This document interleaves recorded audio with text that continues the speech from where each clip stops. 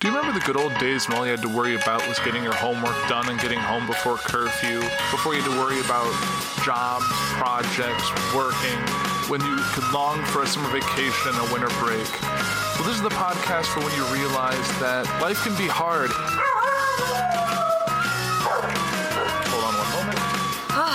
Finally, he's gone. Last thing I need to hear is him plugging another podcast. Come take a listen to my show, Adulting Ain't Easy, every other Wednesday on the Journey into Comics Network. The following Journey into Comics. Journey into Comics. It's a Journey into Comics. Journey into Comics. Journey into Comics. Journey into Comics. Network. production. You're listening to Poor Entertainment with your host. Ladies and gentlemen, please welcome Andrew Poor. Welcome back, ladies and gentlemen. This is episode 2 of Poor Entertainment. Yes, Poor Entertainment, the show covering all of the entertainment news that's coming around and around and around. I'm your host, Andrew Poor, as always, and I'm here to bring you the news for this week, or the past 2 weeks. Big things have happened since last time we spoke. And for those who don't know, yes, this is Poor Entertainment. Like I said, it's about entertainment news. You can come next week to listen to Poor News, which is similar to the Poor Report, which it was before, which covers topics regarding government, U.S. international news, all the big news that's going on outside of the world of entertainment. So basically, one is strictly entertainment, like music, movies, TV, all of that stuff, sports, all that. And then the other side is, world news, political news, Trump news, all that fun stuff. We'll be under the Poor News, which is, we'll alternate with this show. So next week will be Poor News, following week will be another Poor Entertainment. So definitely stay tuned for that. There's definitely a lot to talk about, and I'm probably going to be recording that early. So I'll be on vacation in Washington, D.C. for a wedding. So there'll probably be some fun follow-up to that later when I return. So jumping right into news, I have a lot of articles to talk about this week because there's been a lot that's happened. Kind of jumping right off, this is kind of in the order in which I collected the news, which is about a week or so old now. So, but some of it's newer, like I said. It's a 2-week show, so it's hot topics from the past 2 weeks. The one thing that I thought was kind of interesting is that the Eagles' greatest hit surpasses Michael Jackson's Thriller as the best-selling album. This album originally released in 1976. The collection has sold more than 38 million copies. So it's a record that the previous record was held by Michael Jackson's Thriller for more than 30 years. So the Eagles' greatest hits from 1971 to 1975, a perennial seller since its initial release in February 1976, has surpassed 38 million copies sold. The Eagles knocked Jackson's 1982 smash to number 2, but the band also holds the number 3 spot with the album Hotel California, also released in 1976. That album is certified 26 times platinum for sales and streams of more than 26 million copies. Says Kerry Sherman, Chairman CEO of RIAA, congratulations to the Eagles, who now claim the jaw-dropping feat of writing and recording 2 of the 3 albums in music history, 2 of the top 3 albums. Both of these transcendent albums have impressively stood the test of time, only gaining more currency and popularity as the years have passed, much like the Eagles themselves. The Eagles lost founding member Glenn Frey in January 2016, but continue to tour with Don Henley, Joe Walsh, and Timothy B. Schmidt, making up the core of the group, and Frey's son, Deacon Frey, and Vince Gill joining.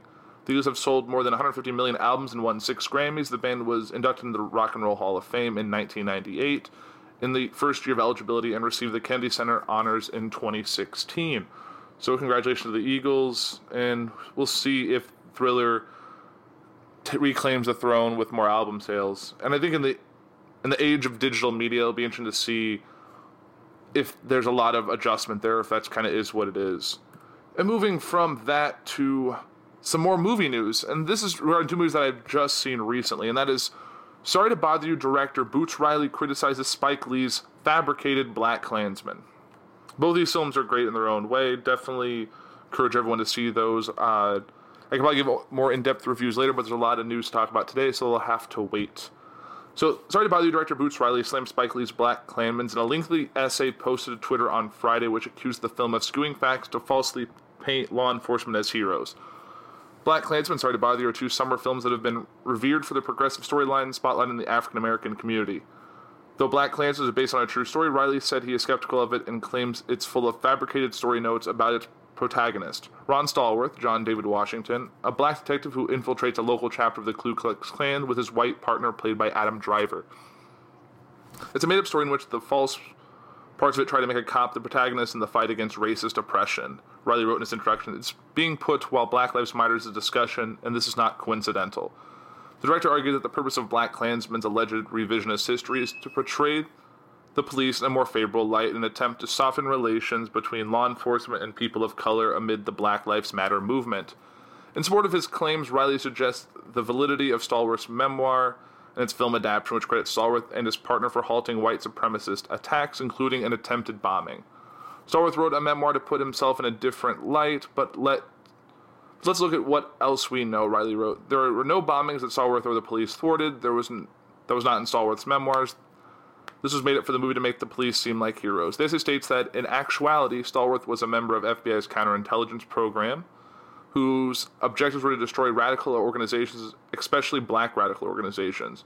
When white supremacist organizations were infiltrated by the FBI and the cops, it was not to disrupt them, he argued. They weren't disrupted, it was used them to threaten or physically attack radical organizations. There was no directive to stop the rise of white supremacist organizations.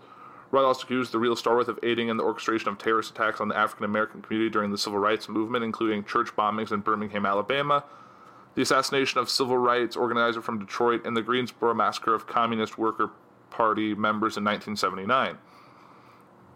This is what Ron Stallworth was helping to do, and he was doing it in that era, he wrote. To cap his essay, Riley referenced reports that Lee received $200,000 from the NYPD to help in an ad campaign that was aimed at improving relations with minority communities. Whether it actually is or not, Black Klansman feels like an extension of that ad campaign, he wrote. So, definitely interesting, and I feel like two very progressive movies, like basically this year's, are doing for kind of a historical drama and I don't even know what he'd call Started by the U. Started by the U is very hard to define. It's a very interesting movie where the first 2/3 of the movie are one thing and the last third is a whole another thing altogether, similar to kind of what Get Out did last year. So both are really worth seeing. They're both very powerful movies. Being white and seeing Black Klansman, though, was a very interesting position to be in, but most of my theater was also white, and there was old Jewish women sitting next to me. So definitely made for an interesting movie-going experience, but also did that with a double feature with Mission Impossible Fallout, so that made for a very weird night for me. But both were very good movies, and so was Sorry to Bother You. And moving on to that, to the Vince Ferrari by Lost co-creator Damon Lindelof is doing a Watchmen series for HBO, and it's official. He's going to write and produce the series. It's already got a series pickup after the pilot. There have been rumors that HBO is considering picking up a new version of the Watchmen series adapted for TV for some time. Now the company's announced it's officially greenlit the show, which is being written and produced by Damon Lindelof, the co-creator of Lost and films like Star Trek Into Darkness and Prometheus. There aren't many details of the series yet, but we'll know it'll debut in 2019. Set in an alternate history where superheroes are treated as outlaws, Watchmen embraces the nostalgia of the original groundbreaking graphic novel while attempting to break new ground on its own. So it'll be interesting to see if this is just a straight adaptation of the comic, if it's going to be a full-on adaptation that goes in a new direction, like we've seen in other comic work. So it'll be interesting to see how that comes out to be. I'll probably watch it if I end up getting HBO to watch Game of Thrones anyway. So, and moving down the line, Chris Pine wants to reclaim Scotland in Netflix's Outlaw King, a film that released in November. So Netflix released a trailer for its historical film Outlaw King, starring Chris Pine. The film tells the story of Robert the Bruce and his effort to reclaim control of Scotland from the King of England. In the trailer, we see Robert the Bruce in hiding after being declared an outlaw, and his family being questioned and brutalized by those attempting to hunt him down. "I'm done with running and I'm sick of hiding," we hear him say. What follows a series of scenes showing Robert the Bruce building his following and fighting back against the strongest army in the world. Outlaw King will be released in select theaters November 9th, as well as Netflix. And the theatrical release could mean the company has its eyes on some awards. The Academy Awards and some film festivals require a theatrical run in order to be consideration for awards, and in the past, Netflix has used short, limited releases to fill those requirements. Some directors, including Alfonso Cuarón and Paul Greengrass, are reportedly pushing for more significant theatrical runs for their upcoming Netflix films. However, the streaming giant received 8 Oscar nominations this year, winning 1 for the documentary Icarus. Outlaw King also stars Aaron Taylor Johnson, who, as you know, played Kick-Ass and was also in Avengers Age of Ultron as Quicksilver, and Florence Pugh, who was in Lady Macbeth. It'll screen at both the Toronto International Film Festival and Venice Film Festival, as well as a number of other Netflix releases, including Karan's film Roma. And it's directed by the same guy who did Hell or High Water, which is also a great movie that I encourage people to see. And sticking with movie news, Winona Ryder thinks that she and Keanu Reeves were officially married on the set of Dracula 26 years ago, and he had no idea. In a recent interview with Entertainment Weekly, Winona Ryder said she thinks that she and Keanu Reeves might have actually accidentally gotten married while filming Dracula in 1992. In that scene, Francis Ford Coppola used a real Romanian priest. We shot the master and needed the whole thing, so I think we're married. Reeves couldn't seem to remember. Francis Ford Coppola said that the theory checks out. We actually got married in Dracula, Ryder said. No, I swear to God, I think we're married in real life. As it turns out, when they were filming Dracula, Francis Ford Coppola, who directed the movie, won an accurate wedding ceremony. In that scene, Francis used a real Romanian priest. She added, we shot the master, we did the whole thing, so I think we're married. But when asked, Reeves seemed to struggle to remember. We said yes, he asked, on their on-screen wedding. Don't you remember that? It was on Valentine's Day, she said. Oh my gosh, we're married, Reeves said. Quote in the writer's marriage plot seemed to check out, The Guardian reports. This is pretty authentic, I think very beautiful, because we actually did the ceremony and had the priest do the ceremony, Coppola said on the movie's wedding. So in a sense, when we're all done, we realize that Keanu and Ryder really are married as a result of this scene and this ceremony. So if this all turns out to be true, Reeves and Ryder could have been married for the last 26 years. In any case, the 90s icons will reunite on screen in Destination Wedding, which heads to theaters August 31st, which I honestly know nothing about, other than I think that it has those two in it. And moving right down the line, and regarding another movie news, which involves the fallen actor Kevin Spacey. His last probably pick, Billionaire Boys Club, bombs at the box office. So then in other trades found great clickbait in declaring that Vertical Entertainment's Kevin Spacey drama Billionaire Boys Club was the lowest opening ever of the fallen actor's career, with a $618 opening at 11 theaters. But the reality, you'd have to be psychic to know the film was playing anywhere. Furthermore, as for a distributor like Vertical in the theatrical VOD business, it's not about the money is made at the box office, but on VOD. And industry sources believe that Billionaire Boys Club easily could churn a 7-digit revenue on pay-per-view at the end of the day. That said, it is no way in this $50 million budget drama starring Baby Driver's Ansel Elgort headed for any profit. And in the wake of the Spacey scandal, VOD was the best way to go for this movie. The pick at one point ranked in the top 20 on iTunes. Billionaire Boys Club's never positioned for theatrical release in the specialty sense of the words like Focus Features and even an Amazon release. By and large, cable contracts with theatrical VOD distributors dictate a 1-week, 10 big city market theatrical run. This is so that a film like Billionaire Boys Club can be slotted in the in-theaters portion of a VOD menu and be sold at higher price. Furthermore, with a VOD release, the distributor four-walls the film for a week at a theater, which is what happened here with Billionaire Boys Club, meaning the distributor literally rents each theater in each market for around $5,000 to $10,000 a week. Some AMC theaters are part of the Billionaire Boys Club play. They have a policy of not playing national theatrical VOD releases, so the only way to get around that run is for a distributor to rent or four-wall the theater. In this case of Billionaire Boys Club, Vertical rented in LA, Chicago, San Francisco, Detroit, Phoenix, Sarasota, Tampa, Minneapolis, Miami, New Orleans, and Hartford, Connecticut. So it's not like a typical distributor exhibited film gross rental where ticket sales are split, and it's not like a distributor is getting ideal venues. Since theatrical is just a qualifying means for VOD releases, smaller distributors, you kind of get the picture. The media would love to declare that no one went to Billionaire Boys Club in the theatrical strictly because of Spacey, when the real reasons are that the majority of people didn't even know the film was playing and never saw any national ads. Furthermore, none of the one-sheets or VOD kiosks featured Spacey's image or his name. His likeness was wisely hidden. Some distributors like IFC still take the theatrical portion of their VOD run seriously and put some heft behind it.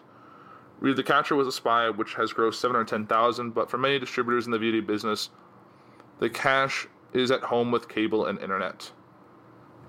So, yeah, not a big turnout for Kevin Spacey, which is not surprising given everything that's happened with him the past year. Still kind of curious about the movie because it does have some decent name of some young actors behind it, but it'll probably never make it into like a red box or anything like that, and I don't feel like spending big money to actually watch it. So that's that, and going on to other movie news, which is Top Gun sequel adds John Hamm and Ed Harris. So Lewis Pullman has been enlisted for Tom Cruise's Maverick. The Danger Zone is getting a little more crowded. John Hamm, Ed Harris, and Lewis Pullman, son of actor Bill Pullman, have joined Top Gun Maverick, The Hollywood Reporter has confirmed, Details on the roles are being kept a mystery.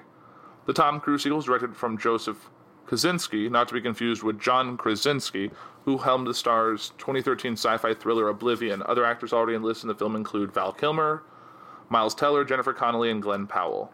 Hamm, known for AMC's Mad Men, recently starred in the action comedy Tag, while Harris's HBO sci-fi drama Westworld wrapped its second season in June. Pullman credits include the horror film The Strangers Pray at Night and a role in the upcoming Catch-22 miniseries. Top Gun Maverick opened July 12, 2019. And kind of going on to some TV news, and that involves the Superman's return to DCCW this fall, bringing Lois Lane with him. Tyler Hoechlin is scheduled to reprise his role as Superman for the CW's upcoming Flash Arrow Supergirl crossover episode this fall, and Lois Lane will debut by his side. We couldn't be more excited to introduce Lois Lane to the Arrowverse, Supergirl executive producers Jessica Queller and Robert Rovner said in a joint statement. This dog-determined and brave reporter will make for a strong partner to Superman and an amazing addition to our universe of DC characters. Warner Bros. Television reportedly begin casting for the Lois Lane role shortly. And for those who don't know, the three-part crossover will involve the introduction of Batwoman, and should be an interesting thing to check out. No word yet if it's going to include any of the Legends, since their night will not be part of the crossover. I'm definitely curious, though, because I don't think Tyler Hoechlin was involved at all in Season 2 of Supergirl or across any of the other CW shows. Be interesting to see if they do anything with him or anyone else around this for the DC Universe streaming service coming out later this year. And moving to more recent theatrical news, and that involves Neil Simon, the Broadway master of comedy, is dead at the age of 91. Now, Neil Simon is the playwright whose name was synonymous with Broadway comedy and commercial success in the theater for decades, and helped redefine popular American humor with an emphasis on the fictions of urban living and the agonizing conflicts of family intimacy. Died on Sunday in Manhattan. He was 91. His death at New York Presbyterian Hospital was announced by his publicist, Bill Evans. The cause of complications of pneumonia, he said. Mr. Simon was also reported to have had Alzheimer's disease. Early in his career, Mr. Simon wrote for television greats including Phil Silvers and Sid Caesar. Later he wrote for the movies too, but it was as a playwright that he earned his lasting fame. With a long series of expertly tooled laugh machines that kept his name on Broadway marquees virtually non-stop through the late 60s and 70s. Beginning with the breakthrough hits Barefoot in the Park and The Odd Couple, and continuing with popular successes like Plaza Suites, The Prisoner of 2nd Avenue, and The Sunshine Boys, Mr. Simon ruled Broadway when Broadway was still worth ruling. From 1965 to 1980, his plays and musicals racked up more than 9,000 performances, a record not even remotely touched by any other playwright of the era. In 1960 alone, he had 4 Broadway shows running simultaneously. He also owned a Broadway theater for a spell in the 1960s, the Eugene O'Neill, and in 1983 had a different Broadway theater named after him, a rare accolade for a living playwright. Far out of the popularity with audiences, Mr. Simon's great success in the first years of his fame rarely earned wide critical acclaim, and Broadway revivals of The Odd Couple in 2005 and Barefoot in the Park in 2006 did little to change the general view of his early work, was most notable for its surefire conceits and snappy punchlines. In the introduction to one of his play collections, Mr. Simon quoted the critic Clive Barnes as once writing, "Neil Simon is destined to remain rich, successful, and underrated." But Mr. Simon gained a firmer purchase on critical respect in the 1980s with his darker-hued semi-autobiographical trilogy, Brighton Beach Memoirs, Biloxi Blues, and Broadway Bound. These comedy dramas were admired for the way they explored the tangle of love and anger and desperation that bound together and drove apart a Jewish working-class family as viewed from the perspective of the youngest son, a restless wisecracker with an eye on showbiz fame. The writer's at last begins to examine himself honestly without compromise, Frank wrote of Biloxi Blues in the New York Times, and the result is the most persuasive, serious effort to date, not to mention his funniest play since the golden age of his first decade. In 1991, Mr. Simon won a Tony Award as well as the Ultimate American Playwright Award, the Pulitzer Prize for Lost in Yonkers, another autobiographical comedy, the one about a fiercely withholding mother and emotionally and intellectually underdeveloped daughter. It was his last major success on Broadway. Mr. Simon and Woody Allen, who both worked in the 1950s writing for Mr. Caesar, along with Mel Brooks, Larry Gilbert, and Carl Reiner, among others, were probably equally significant in shaping the currents of American comedy in the 60s and 70s, although their styles, their favored mediums, and their critical reception of their work diverged mightily. Mr. Simon was the populist whose successful jokes, packed plays about the anxieties of everyday characters could tickle funny bones in theaters across the country, as well as 1,200-seat Broadway houses. And the article kind of goes on from there, but a little bit of connection to Neil Simon. I did plays in theater growing up and did them into my early adulthood, and I actually I played the older brother in Brighton Beach Memoirs when I was still in high school, and it was a very interesting role. It was very fun to play some drama with some comedy thrown in, and being a kind of the straight man in that kind of comedy. Straight man being like the non-funny character. Actually, to kind of be a powerful scene of like a young adult dealing with providing for his family while still living under his father's roof. It was definitely an interesting story, but yeah, Neil Simon's one of the greats, and definitely rest in peace. And moving from movie news to music news, and that involves Demi Lovato's drug dealer says she knew taking aftermarket pills were risky. I don't know why. This is from TMZ, which take with a grain of salt. The man who supplied Demi Lovato with drugs the night she OD'd said she knew exactly the chance she was taking, that she was ingesting aftermarket pills, which made things risky. Brandon Johnson told our photog Demi texted at him at 4 a.m. the morning she OD'd and asked him to come over. He said he read between the lines and brought pills, which they freebased together. He strongly insinuates the two of them did drugs together many times before and even had a sexual relationship. One Demi source strongly denied there was any sexual relationship. As for the pills, Johnson said Demi knew they were not pharmaceuticals, but much stronger. Though he denies knowing the relation to anything, TMZ broke the story. Johnson notoriously got pills from Mexico, many of which were allegedly laced with fentanyl. Johnson said he left around 7 or 8 a.m., and Demi was sleeping with no signs of distress. An assistant found Demi in deep stress at around 11:30 on July 24th and called 911. She almost died and had to be revived by Narcan. So, yeah, I'm not sure quite why that's news, but kind of we're talking about the TMZ has kind of gone to the point of just interviewing a supposed drug dealer just to get some more information. And I'm talking to you, which is probably not much better. And I'm going to save one article for the end, but I think I will move on to, I guess it's kind of back to a little bit of movie news, and that involves some superhero movie news, which is Ethan Hawke doesn't think superhero movies deserve the same praise as all the other movies. Despite the occasional superhero film earning recognition at the Academy Awards, most recently with the critically acclaimed Logan, which netted a Best Original Screenplay nomination earlier this year, a significant breakthrough in the genre, Ethan Hawke can't seem to discuss those films without a layer of condescension. In a new interview with the Film Stage, Hawke reportedly expressed his annoyance that people don't separate superhero films with, well, literally all other films in existence. He says, now we have a problem that they tell us Logan is a great movie. Explained, well, it's a great superhero movie. It still involves people in ties with metal coming out of their hands. It's not Bresson. It's not Bergman. But they talk about it like it is. He continued with his gripe with Logan growing stronger. I went to see Logan because everybody was like, this is a great movie. And I was like, really? No, this is a fine superhero movie. There's a difference. But big business doesn't think there's a difference. Big business wants you to think that this is a great film because they want to make money off of it. Why do we have a feeling Hawke isn't a big fan of the Oscars' new popular film category? So this is kind of where I just realized. I think that a good movie definitely surpasses a genre that it's in.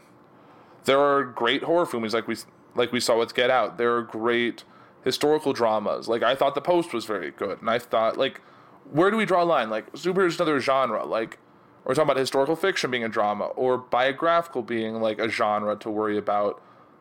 Memoir or an autobiographical movie, like everything fits in a genre.